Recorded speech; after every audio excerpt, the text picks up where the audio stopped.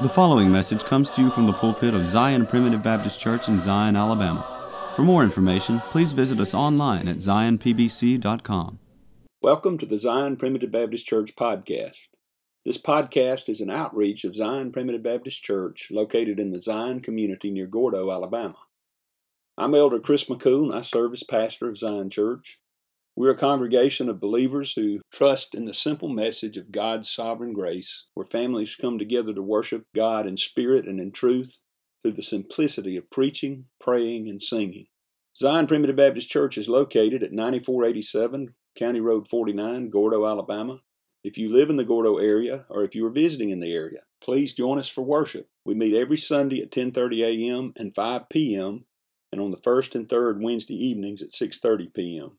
Today's message was preached on Saturday, March 19th, 2022, at Zion Primitive Baptist Church's annual meeting. Elder Ronald Lawrence, pastor of Bethel Primitive Baptist Church in Goodlettsville, Tennessee, was our invited minister, and today he deals with the account of the Good Samaritan and asks the question, "Who is my neighbor?" You know, this question impacts our discipleship, for Christ requires us to love our neighbor. The lawyer in this account asks the question, "Who is my neighbor?" And Jesus gives this demonstration using a Samaritan of all people. I hope you, like me, will be both convicted and encouraged by the message by Brother Ronald Lawrence. But first, we have a song selection that I hope you enjoy. After the song, please stay tuned for another message of God's sovereign grace from the Zion Primitive Baptist Church pulpit. Take the Lord and be of thee.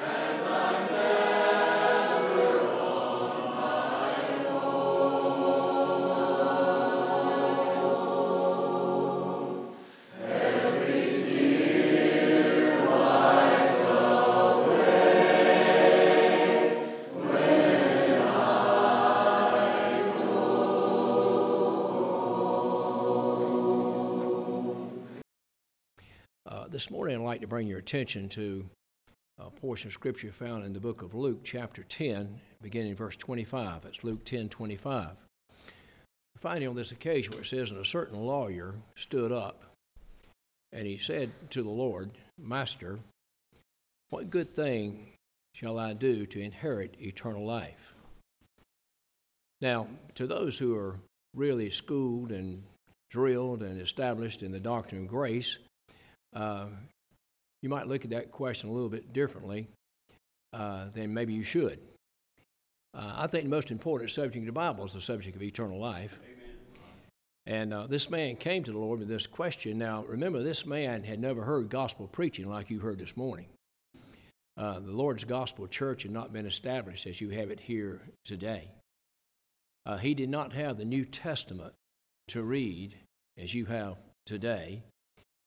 And the Jewish system was a system of works in that day, and the Jewish people had the Jewish religion of Judaism, the law, etc., etc. So this man comes to the Lord with this question. He says, Master, what good thing can I do? What good thing can I do to inherit eternal life? Now, this is not the first time this question has been asked to the Lord. Well, not the only time. We'll go a few chapters later to chapter 18 of the Gospel of Luke, and we find a certain ruler came to the Lord, and he asked him exactly the same question. The Lord replied differently to each man, but taught him the same lesson. Here in Luke chapter 10, this lawyer who stood up, and when we talk about a lawyer here, we're not talking about the kind of lawyer that Brother Tim and Brother Chris are. We're talking about a lawyer who had expertise in the law of the Old Testament, in the law of Moses. That's the kind of lawyer under consideration. Of course, I read about this lawyer in the New Testament. It does always remind me of a story of two lawyers in court. And one lawyer jumped up and called the other lawyer a liar. And that lawyer got mad and jumped up and called that other lawyer a thief. And so then the judge spoke up and said, well, since these lawyers have identified themselves, we shall now proceed on with the case. Now, I think lawyers and preachers receive the most amount of jokes and stories than anybody I know of. If you're a lawyer preacher, you get a double portion of it. So anyway, this certain lawyer, not all lawyers, but this certain lawyer came, and this is his question. And the Lord used a strategy that's become very, very well known of answering a question with a question. He says, how is it written in the law? How readest thou? He replied to his question with two questions. And the lawyer then replied, and he says, well, to love the Lord thy God with all thy heart, all thy soul, all thy strength, and all thy might, and to love thy neighbor as thyself. He says, thou hast answered right, this do, and thou shalt live. Now, the Lord wasn't telling him that he could actually do that. If he could do that and keep the law to total perfection, then he could do that and live. But I believe this lawyer knew within himself he had not done those two things to total perfection. In fact, it says the lawyer, when he asked him this question, tempted the Lord. It wasn't even a sincere question. It was a question that was designed to try to ensnare the Lord, to entrap the Lord, to tempt the Lord, to try the Lord. And the Lord, of course, in his divine wisdom, was not defeated in this. He just asked him a question with these two questions, and it settled the issue. We notice here he moves on to about the neighbor part. But the Bible makes it very clear. We have the benefit and advantage of the entire Bible, of the New Testament. And we know by studying the New Testament, again, if we're established in the doctrine of grace, that there's nothing you can do to inherit eternal life. There's nothing you can do to do that. We have verses like Ephesians 2:8, for by grace are you saved through faith, that not of yourselves. It's the gift of God, not of works, lest any man should boast. 2 Timothy 1:9, who has saved us and called us with a holy calling, not according to our works, but according to his own purpose and grace, which is given us in Christ Jesus before the foundation of the world. Titus 3:5, not by works of righteousness, which we have done. You know, here are three verses, not by works, not by works, not by works, it's not of yourselves, etc. I don't know how the message could be any plainer to people if they just read it and pay attention to it. So there's nothing we can actually do, but there are those who believe that they can keep certain things, and by keeping those certain things, they indeed can inherit eternal life. But we look at the book of James, chapter 2 and verse 10, and James tells us that whosoever keepeth the whole law and offendeth in one point, he's guilty of all. There's never been a man that's lived on this earth that was able to keep the whole law and not offend at least one point other than the person of the Lord Jesus Christ.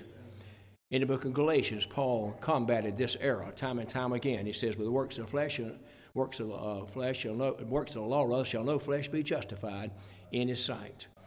And those that are bent on keeping the law, he says, it's written, curses everyone that continues not in all things in the book of the law to do them. If you're going to live by the law, you got to live by every law that's in the book, and you got to do it perfectly. And no man's ever been able to do that except the Lord Jesus Christ. But thankful Paul went on there in Galatians chapter 3 that said, for the Lord Jesus Christ has redeemed us from the curse of the law, for as is written, cursed every man that hangeth upon a tree. The Lord Jesus Christ took care of that. He satisfied the law to a jot and a tittle, crossed all T's, dotted all I's, and therefore the Lord's people have been delivered from the curse of the law. So this lawyer quickly shifts here and says, well, then who is my neighbor? And this is the question that leads the Lord in to give us a story of what's referred to as the Good Samaritan. So he said, well, then who is my neighbor? And the Lord's going to give a biblical definition of a neighbor that's quite different than what we normally think about. If you ask me who my neighbor is, I'd probably tell you the man's name that lives on this side of me, the man's name that lives on that side of me, the man's name that lives across the street or whatever. And you know, a good neighbor this day and age is somebody that stays in his own yard, in his own house, and never bothers you and you never bother him. And that's what they call a good neighbor. You know, he minds his business, I mind my business, we wave, we know. Somebody says, well, what's his name? He said, well, to tell you the truth, I can't even think of his name right now. But I tell you, he's a good fella, he just stays to himself. Yeah, that's the kind of neighbor that most people think about. But the Lord's going to give us a definition of a neighbor that's quite different than that. And so the Lord is going to reply to him. And he said there was a certain man who went down from Jerusalem to Jericho. Now, if you notice the expression here that this man went down. If you look on the map, you'll see that Jericho is above Jerusalem. It's to the north of Jerusalem. And if I live in Goodlettsville, Tennessee, right on the north edge of Nashville. But when we got ready to come here, I didn't tell anybody, well, we're going up to Alabama. I said, well, we're going down to Gordo, Alabama, because you're south of where I'm at.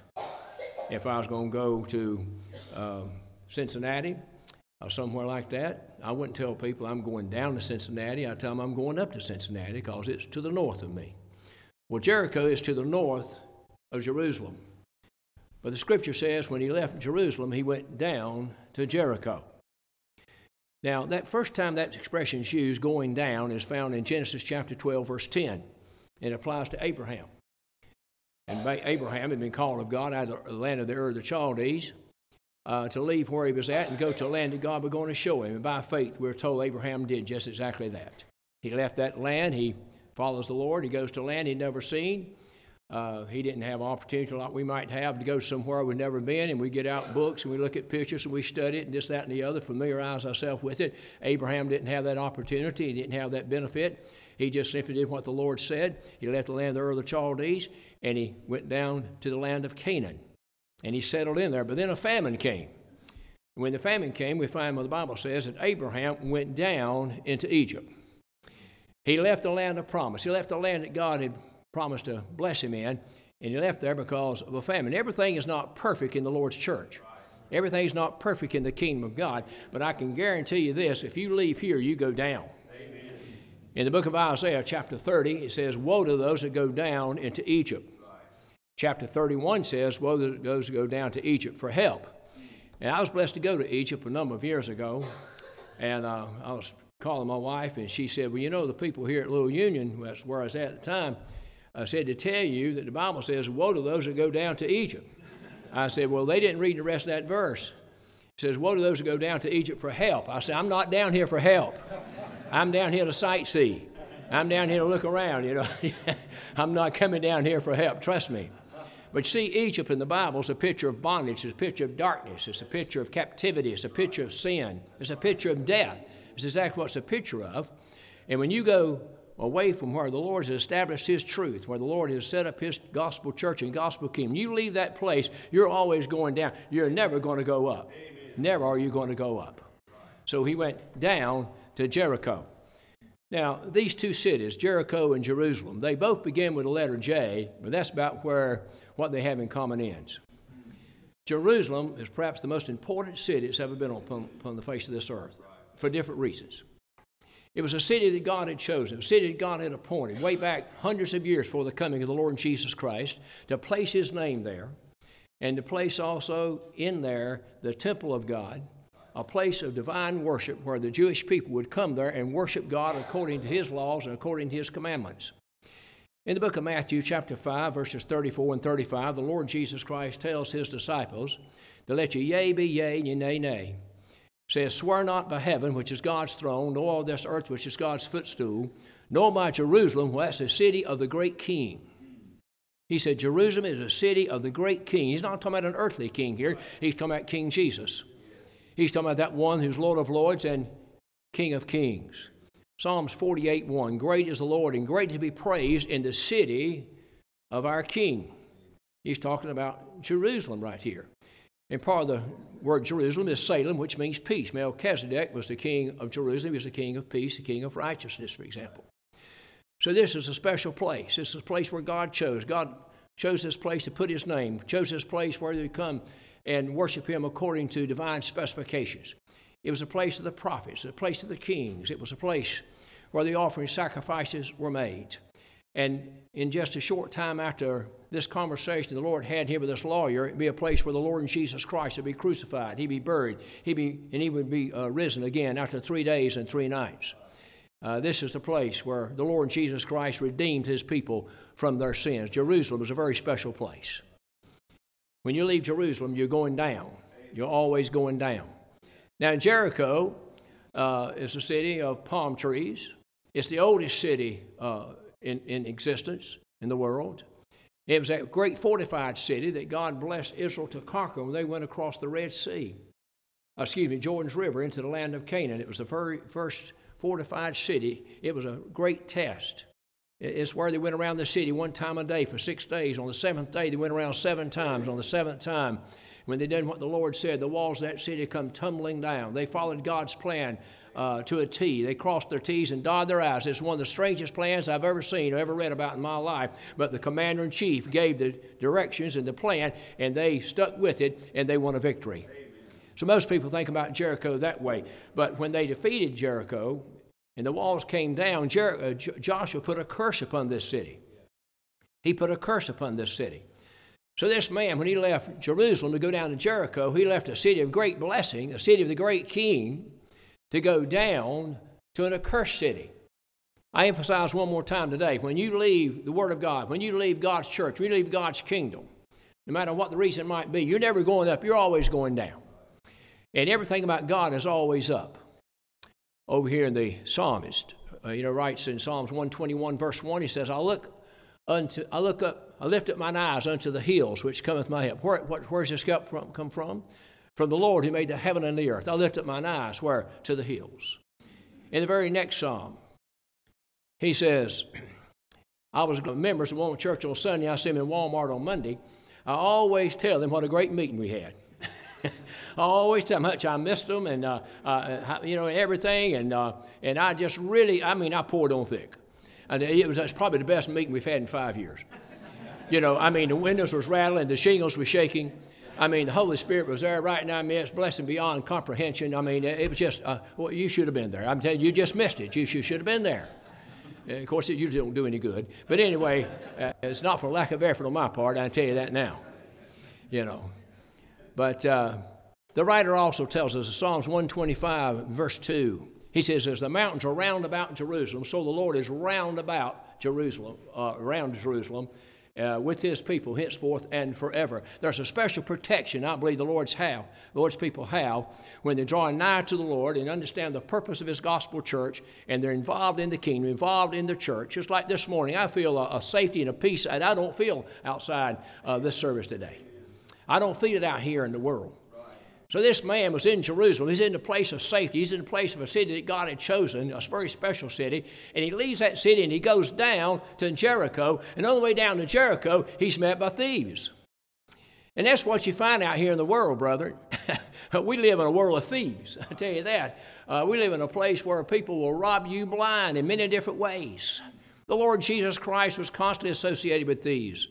In John chapter 10, the Lord Jesus Christ said, I am the door of the sheepfold. All who ever came before me are thieves and robbers. He said, a thief is nothing but someone who's here to steal and to kill and to take. He said, my Father's house, you've turned into a den of thieves. And it's written, my Father's house shall be called the house of prayer. It was a den of thieves, and the Lord Jesus Christ took a scourge of cords and went in there, and he drove them all out, and he overturned the table of the money changers. And you may have never really thought much about this, but the Lord didn't enlist a small army to do that. The Lord didn't even get his disciples to go with him in there to do that. The Lord went in there personally, individually, right by himself, and he drove them out and overturned the table of the money changers and made a great declaration. This is my Father's house. You turned the den of thieves, but it should be called the house of prayer. To me, that's one of the overlooked miracles in the Bible. There's a lot of miracles, there's clearly miracles, but there's a lot of overlooked miracles in the Bible, and this is one of them right here. How could one man have that kind of power and that strength? But he did. But he did. And when the Lord Jesus Christ was crucified, I believe 2 men were crucified with him, both who were thieves, one on each side. And so he went from Jerusalem down to Jericho. He's met by thieves, and they strip him of his garments. They wound him, and they depart from him, leaving him half dead. Now, I suppose half dead is better than being all dead. If you're half dead, at least you're half alive. But I'm telling you, the bottom line is he was in bad shape. He's in terrible shape, terrible condition. And they just left him laying there. And I believe no one had come along later on. Thankfully, someone did. I believe he'd have just died right there. But the Bible speaks about not only being half dead, but the Bible speaks about being dead. And a lot of people don't quite understand that. When Adam transgressed God's law, death came into this world. Romans 5:12. Wherefore, by one man sin came into the world, and death by sin, and death passed upon all men, for all have sinned. Now, here men speak about it. Man just got injured in the fall.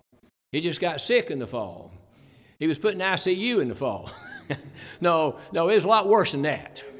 You know, being sick and being dead are two different things. Now, I've been so sick sometimes I thought I was half dead or dead, but, thankfully I was not. So, that's a death that passed upon all men. There's no exceptions to that. Here's one time the word all is used, and there's no exceptions to it. A lot of times there's exception to it. Somebody told me one time, they gave me a text and wanted to explain to me, had the word all in it, and they said, now, Brother Lawrence, I want to know if this all really means all or not. He had heard Primitive Baptist speak about the word all, is not always mean without exception, but without distinction. Well, this word all here is without exception. Wherefore, by one man, sin into the world, come out of Adam, and death by sin, and death passed upon all men, for all have sinned. There are no exceptions to that. No exceptions. Ephesians 2:1, and you hath he quickened who were dead in trespass and sin. Who does God quicken? When he quickens the dead, does he not?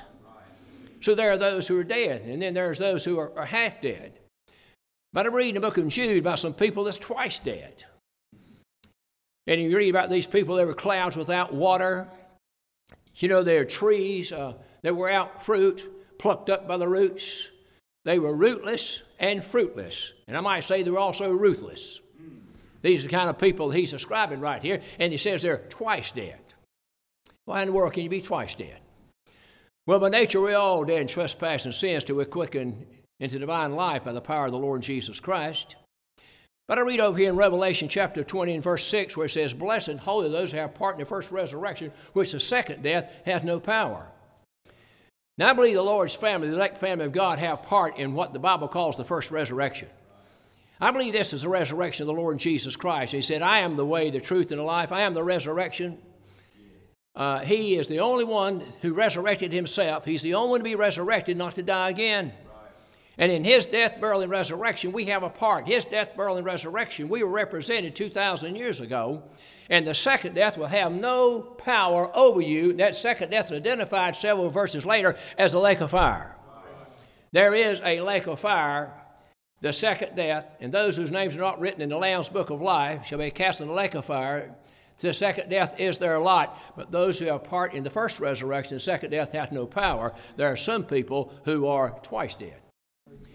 And I think sometimes there are those who are dead in trespass and sins to the quick and into divine life, and they're dead to the benefits of the gospel. They're dead to the benefits of the gospel church. Regardless of what you might think about it, here's somebody that's twice dead. Now, the question oftentimes is asked, a person who's dead in trespass and sin, what can a dead man do? What can a dead man do?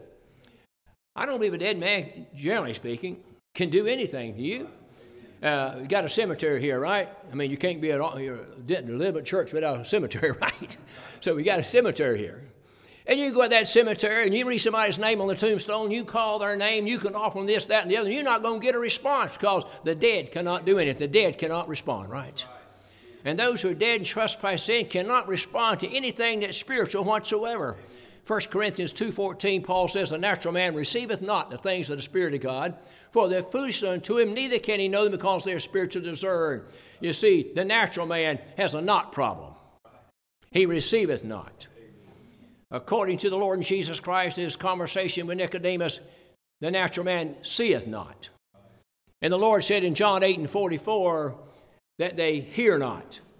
In 8:47, you understand not. So man by nature receives not, sees not, hears not. He's just got a not problem. I'm talking about an NOT problem. He's got a will that's not. The Lord said, you will not come unto me. That's man's problem. He's got a will not problem, a see not problem, a hear not problem, understand not problem, receive not problem. It's kind of like an AM radio and an FM radio. It's the way I kind of illustrate it. You know, if you got an AM radio, don't try to get an FM station because you'll just waste your time trying to get an FM station with an AM radio. AM radio can only receive AM signals. And the natural man can only receive AM signals. He cannot get the spiritual FM signals till he's been born in the Spirit of God. Now he's got an AM and an FM receiving set. I mean, just try it. Of course, I doubt you'd find AM radio anymore. You know, I don't guess they exist. If you do, you better hold on to it. It might be worth a lot of money down the road. So that's man's problem. This man here is left half dead. But what can a dead man do? I did find one thing a dead man can do. Actually, two things. Now, the Lord Jesus Christ, in dealing with the subject of discipleship, there's a man who says, I'll follow whithersoever thou goest. He said, but first of all, I need to go bury my father. And the Lord said, let the dead bury the dead. So there's a category of people that are dead to the things that you're alive to. Just let them take care of things like that. The Lord wasn't being disrespectful about it. But he said, let the dead bury the dead. So there's somebody that's dead who actually can bury the dead. And the other thing the dead can do, they can vote. They do it every year at election time. That's one thing they can do. They actually do it. I mean, every year when you have an election, there's X amount of people who voted, and they've been in the grave in the cemetery for years. But when it comes to obtaining eternal life, do anything to obtain eternal life, the dead man can't do anything. And you think that's elementary, isn't it? That's fundamental, isn't it? A dead man just simply cannot do anything. If he's natural and not spiritual, he cannot do anything. He's not even interested in things that's spiritual. Due to the constraints of time, we will stop the message here. But please join us tomorrow for the conclusion of this message. If you would like to subscribe to our website, please go to www.zionpbc.com and sign up for email updates.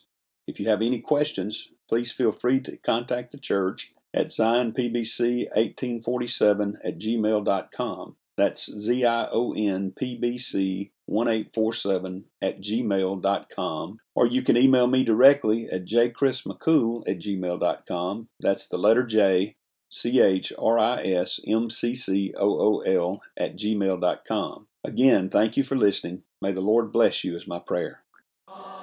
We thank you for listening to today's message. For more information, please visit us online at zionpbc.com.